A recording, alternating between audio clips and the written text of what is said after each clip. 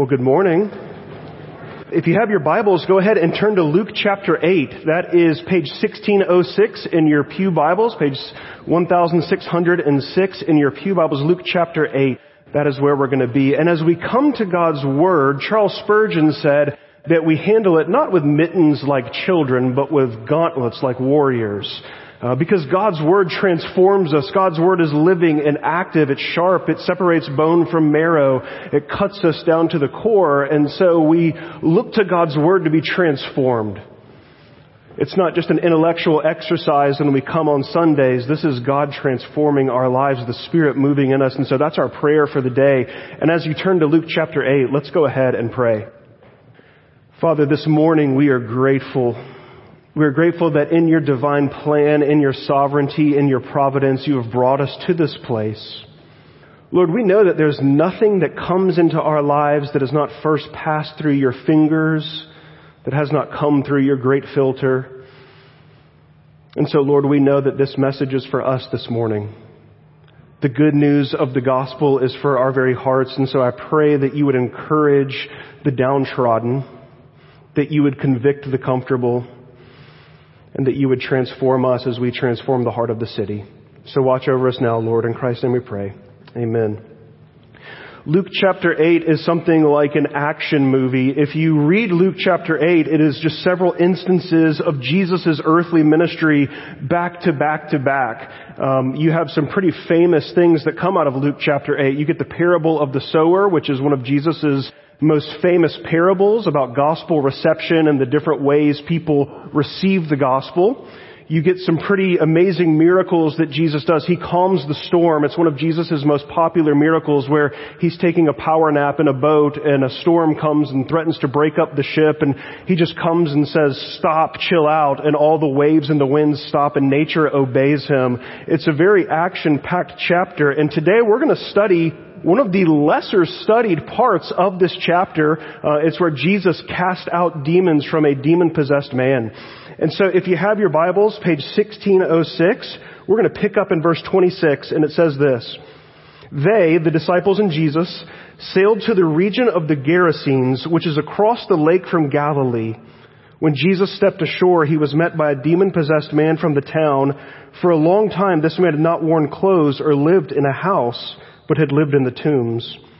When he saw Jesus, he cried and fell at his feet, shouting at the top of his voice, "What do you want with me, Jesus, Son of the Most High God? I beg you, don't torture me." For Jesus had commanded the impure spirit to come out of the man. Many times it had seized him, and though he was chained hand and foot and kept under guard, he had broken his chains and had been driven by demons into solitary places. Let's stop right there. I fancy myself something of a cyclist, and so the other day I was cycling down the Swamp Rabbit Trail, and if you're familiar with the Swamp Rabbit Trail, I was at the part where you're in between Linky Stone Park and the Swamp Rabbit Cafe, and there's trees on either side of you. Now, when you're a cyclist, you try and pay attention to the road ahead of you. You don't want to hit anything. That typically goes bad for cyclists. Being hit or hitting anything on a bike is never a good thing. And so, out of my peripheral vision, up on the right, I saw some movement in the bush, in the brush there. And I was nervous. My heart started racing a little bit. I was thinking some sort of animal or person is going to jump out at me and potentially cause a crash. And so I was starting to slow down, and I was being more cautious. As I was watching, I saw this dog come out of the brush, and he came out, and it was, and I don't mean this in any kind of derogatory way, it was the mangiest dog I've ever seen. I don't know what kind of dog it was. It was some kind of mutt. I don't know if you can say mutt in 2022. I know I don't want to get canceled up here, but it was some kind of mutt dog. I didn't know the breed specifically. Looked diseased, looked injured, looked like a dog that nobody had loved for quite some time. And it was interesting because in that moment, my fear of hitting something gave way to sorrow and pity. I saw this dog that needed to be loved, that needed somebody to take care of it, and just as quickly as the dog appeared, the dog disappeared back into the brush. And I think when we come to the story of this demoniac man and we hear of demon possessions, what we tend to do is we tend to be scared. We tend to think this is a scary individual. In fact, I would argue that that's true. If you look at Luke chapter 8 and the coinciding stories in the synoptic gospels where this is recorded in Matthew and Mark, this is a scary individual. But as we read the story, it's not too long before our fears give way to sorrow and pity for this man. In fact, I would argue this morning that as far as the recorded gospels go, this is the most pitiful man that Jesus encounters. And our hearts should be moved to sorrow and pity, and our hearts should be moved to hope in the gospel. And so let's dive back in. In fact, up until this chapter, this is again like an action movie. And what has happened is Jesus is attracting huge crowds in his earthly ministry. Jesus is attracting crowds so large that the people press in to hear him. The people press in to hear the message of the gospel proclaimed. People are bringing their sick. People are bringing those that need healing, and they're witnessing miracles. And Jesus is a popular man in the area that he was ministering in, the Galilean area. And Jesus gets into a boat and he heads across with his disciples the Lake of Galilee. Now what's so interesting is a storm comes up and threatens to break apart the ship, and Jesus just calms the storm, and his disciples are in fear and wonder of who Jesus is. There's this theme of fear all throughout Luke chapter 8. And then they land at this place called the Gerasenes. Now your translation might say the Gadarenes or the Gergesenes, but it's the same place essentially. He lands on shore at a place called the Gerasenes, and already in the first verse, we have the first red flag of this chapter. Because the Gerasenes, as we learn, is Gentile territory. Now, nobody gasped just then, but if you were a Hebrew, if you were a first century Jew, you would have, because Jews don't associate with Gentiles. You see, the first red flag of this chapter is that Jesus crosses over into untrodden Jewish territory. This is where Gentiles live. We good Jews don't go hear Jesus. Do you not think that the people who saw Jesus set sail weren't questioning, wait a minute, is he heading to the Gerasenes? Well, who does he think what is he doing? Why would he go there? Do you not think that the disciples that were in the boat, who were just going where Jesus told them to go, were not questioning, what is it that Jesus is doing to us? Because good Jewish men and good Jewish women don't go to the Gerasenes. Good Jews don't associate with Gentiles. In fact, they call them the Gentile dogs. We don't cross those lines. And here's the thing about Jesus. Jesus was so laser focused in his earthly mission. What was his earthly mission? To seek and save the lost. Jesus was so laser focused that he did not let cultural norms and taboos hold him back from doing the right thing. You see, when the kingdom of God breaks in, it gets uncomfortable.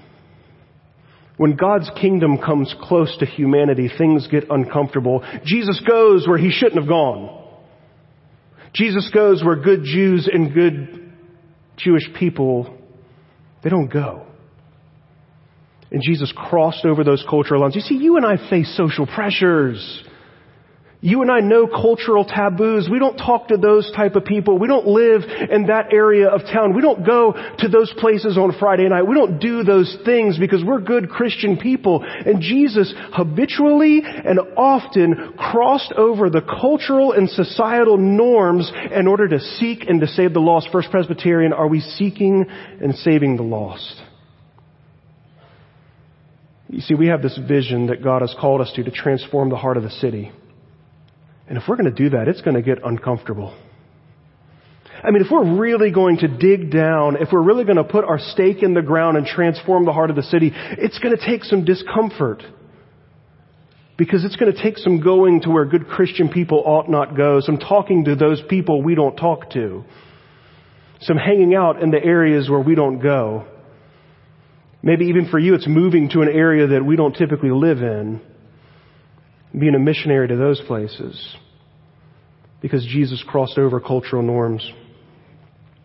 And then we learn this, and pick up in verse 27. When Jesus stepped ashore, he was met by a demon-possessed man from the town.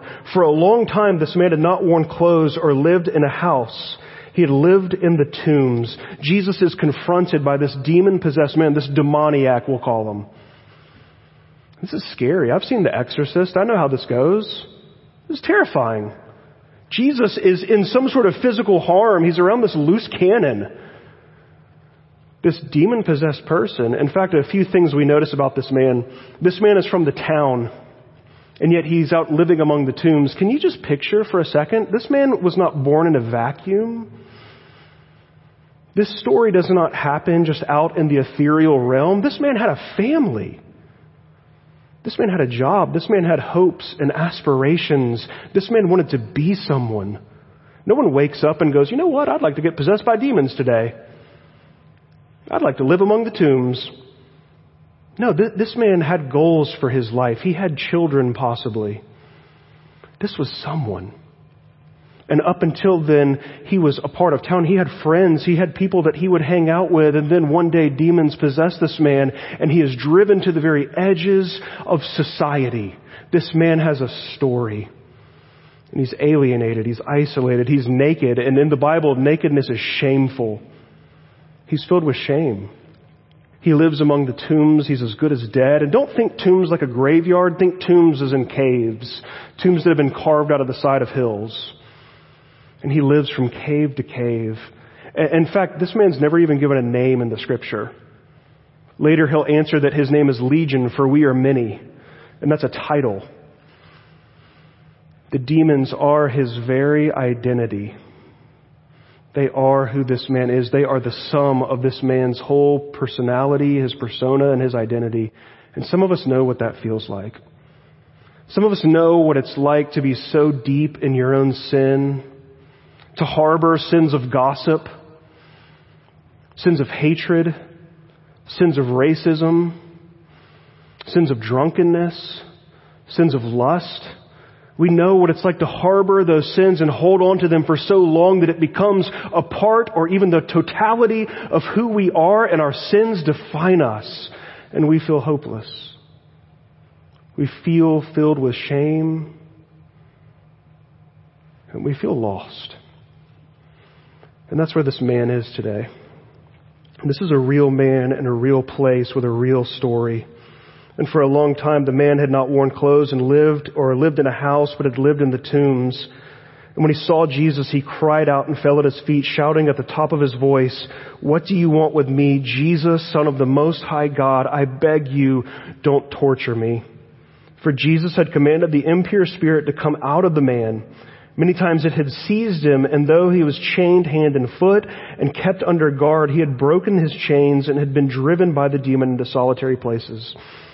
Did you know that in Luke, there's this idea called the messianic secret? In Luke, every demon knows exactly who Jesus is. There is nothing supernatural that is not aware acutely of the identity of Jesus Christ. In fact, in the scripture, all the demons have proper theology. Demons have great theology in the scripture. In fact, the book of James, Jesus' half-brother, he says, "You believe in one God, you do well. Even the demons believe and they shudder." There are no demons who don't know who Jesus is. And this demon comes in front of Jesus and falls at his feet and says, "I beg you, don't torture me." And then as we'll learn, there's an interesting twist on this. This is verse 30. Jesus asked him, "What is your name?" "Legion," he replied, because many demons had gone into him. A legion is anywhere from 2,000 to 6,000 Roman soldiers. Many demons had gone into him, and they begged Jesus repeatedly not to order them to go into the abyss or Sheol. A large herd of pigs was feeding there on the hillside. This story gets so bizarre. The demons begged Jesus to let them go into the pigs, and he gave them permission. Jesus is Lord over the natural. We see that with the storms. And he's Lord over the supernatural. We see that with the demons. The demons begged Jesus to let them go into the pigs, and he gave them permission. When the demons came out of the man, they went into the pigs, and the herd rushed down the steep bank into the lake and was drowned. When those tending the pigs saw what had happened, they ran off and reported that in the town and the countryside, and the people went out to see what had happened. When they came to Jesus, they found the man from where the demons had gone out, sitting at Jesus' feet, dressed and in his right mind. Stop right there. What we have here is complete and utter salvation.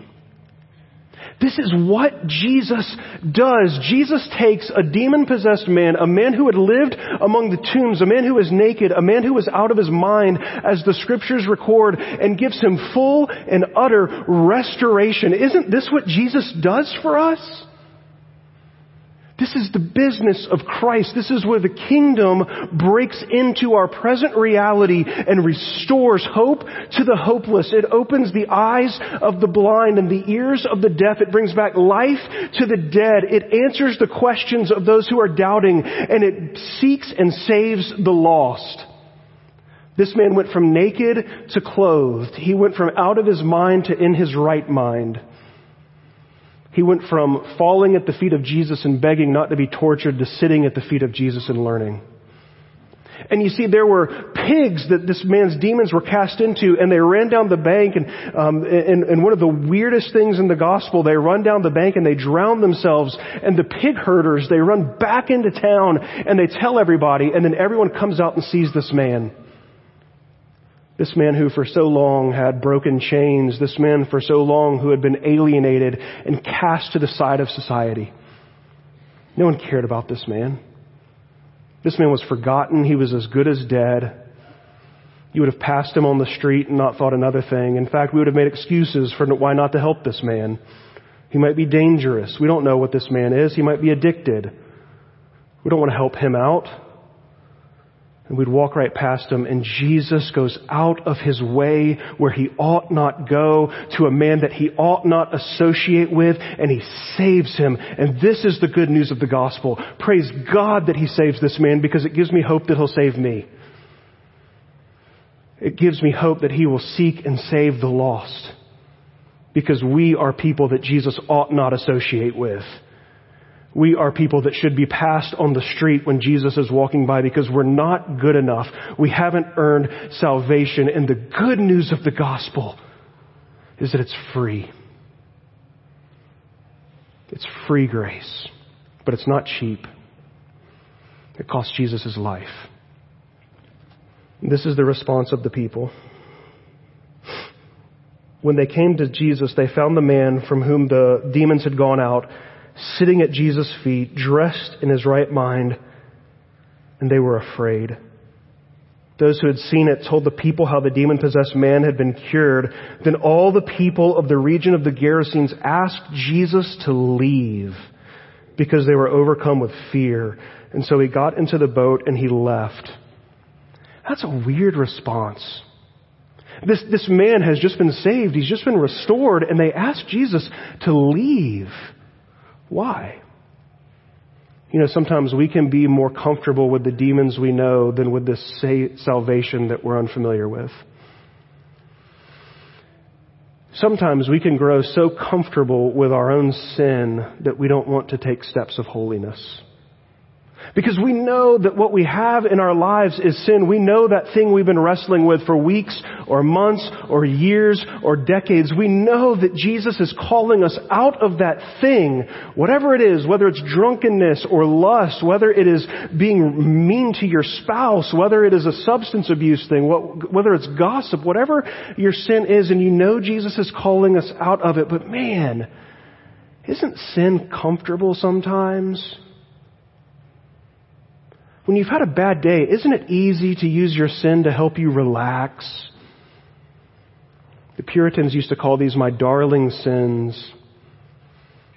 These sins that I don't want to give up because they are like a warm blanket on a cold night. They warm my heart.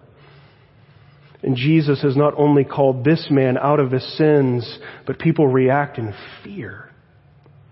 There's a dread of holiness because it's hard to pursue Jesus. It is hard to grow in holiness. Nobody wakes up in the morning holy. You have to work for it. You have to pursue it. You have to spend time in the scriptures. You have to spend time in prayer. You have to spend time in fellowship. You have to be willing to give of your money. You have to be willing to give of your time. And listen, transforming the heart of this city will not come easily. Are we more comfortable with the evil we know than with the salvation and sanctification that we don't know? We don't know how God's going to transform the heart of this city. All we know is that He's given us today to be faithful. All we know is that He's given us our next step to flourish. All we know is that He has called us to follow after Him. And are we willing to do that? Are we willing to take those steps of obedience? And the people were afraid. But I don't think the dread of holiness was the only reason. I don't think that was the only reason that people were fearful. I think there's more to it. You see, the reason we know this is Gentile territory is, one, because we have maps, but two, because there were pigs. In the book of Mark, a synoptic gospel with Luke, it tells us that there were about 2,000 pigs. That's 2,000 slabs of bacon.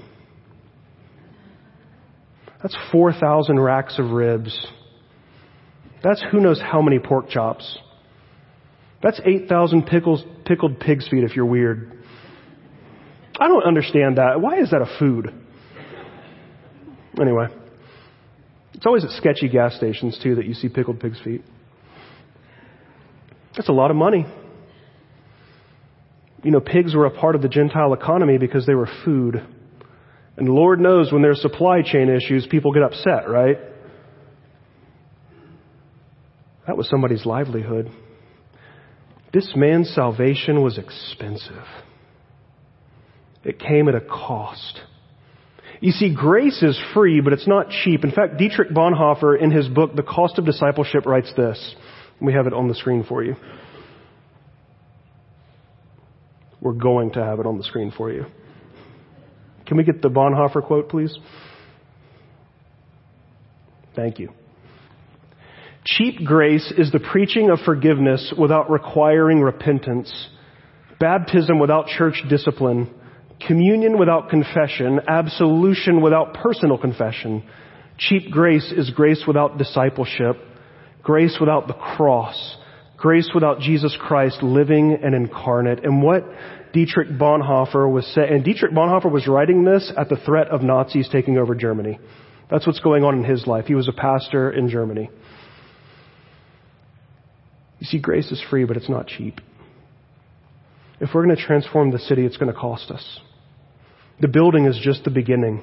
$33 million is just the beginning, and we better get comfortable with discomfort. Because I think God is calling us to something big. God is calling us to transform the heart of this city, and He's going to use each and every single one of us. You have a role to play in this. But it's going to cost us. It's going to be uncomfortable. It's going to mean we have to talk to people that we might not normally talk to. It's going to mean that we have to stop in the midst of our busyness and take time to have conversations with people we don't know. It's going to mean, heaven forbid, we might have to scooch over a little bit and give up our seat in the pews. It's going to mean that we might have to get comfortable sitting next to people we wouldn't typically sit next to. People that don't look like us. People who might not believe the same things that we believe quite yet. Because grace is free, but it's not cheap. Transformation is free, but it's not cheap. The work of the Spirit is free, but it is not cheap. So what happens to our demon-possessed man? We know that he's sitting at the feet of Jesus. He's learning. And whenever someone sits at the feet of Jesus, it means they're a disciple. We see this in the story of Mary and Martha as well. He's sitting at the feet of Jesus and he's learning. And in verse 38, the man from whom the demons had gone out begged to go with him. Remember, they asked Jesus to leave. But Jesus sent him away, saying, return home and tell how much God has done for you. So the man went away and told all over the town how much Jesus had done for him. So Jesus and his disciples are getting into their boat. The people are terrified at what's going on. They get into the boat and they're starting to get cast off the shore. And the man says, please let me get in the boat with you. I want to go with you. They were heading back to Galilee, that we'll later learn. And Jesus says, no. You return home and you tell all that God has done for you. This is the first time in Luke that Jesus sends someone out. Now here's my question for you. How long has this man been saved? This man's been saved all of 5 minutes? This man knew only that God had saved him. He wasn't a theologian. He hadn't read Mike Breen's Building a Discipleship Culture. He hadn't gone through missional leadership development course yet. The barrier of entry to missional living was so low that a man who Jesus just saved was able to enter. You see, I think a lot of times we make excuses to not be missional in our communities. And we come up with things that are just, if we can be honest, just us lying to ourselves. I don't know enough. I don't know how to lead a Bible study. I don't know how to have that conversation. I don't know how to give of my money. I don't know where to give of my time. I don't know where to be involved. I don't know how to do these things. And I think at the end of the day, those are just kind of lies if we're being honest. The man knew enough to be saved, so he knew enough to be sent. He knew enough to be saved. He knew that he was saved by Jesus. Jesus had just cast out anywhere from 2,000 to 6,000 demons out of this man. He had taken a guy who was on the outskirts of society and brought him back into the fold, brought him back into community, restored him, healed him. And he says, now you go and tell of all the things that I've done. First Pres, this is our calling today. You go and tell of all that God has done for you. How easy is that? The barrier of entry to gospel living, to missional living is so low that if God has moved in your life, you can do it. If you can say, yes, God saved me in here, you can say it out there. If you can say, yes, God answered my prayer to me, you can say it to someone else. If you can take time in the hallway to stop and talk to me, you can take time at the grocery store to stop and talk to your cashier. In fact, I'm an introvert. I'd rather you talk to your cashier than me. He knew enough to be saved, so he knew enough to be sent. And this is the good news of the gospel, that transformation begins with you.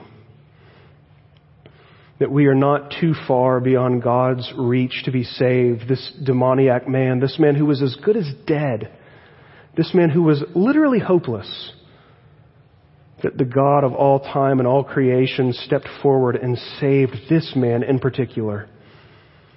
He can save you, and he can save this city. He can transform this city. And not only can he save you, but he can send you.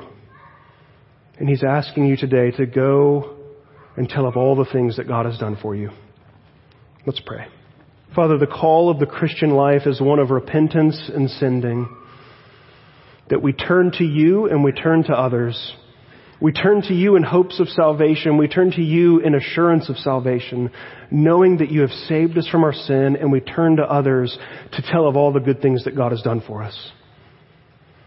And so, Father, this morning, I pray that you would convict our hearts, that you would help us to answer that calling, that we would think of one or two people in our community, one or two people, maybe they're at the gym, maybe they're at the grocery store we frequent, maybe there are people at our workplace, maybe there are people in our very home, but people that need to hear all that God has done for us. And maybe they don't look like us. Maybe it's going to be uncomfortable to talk to them, and that's okay, because you did the uncomfortable. You stepped over the lines. You crossed over cultural and societal norms. And you did what was uncomfortable, and you're calling us to do the same. So, Father, be with us. Convict us. May your Spirit move in us as we continue in worship. In Christ's name I pray. Amen.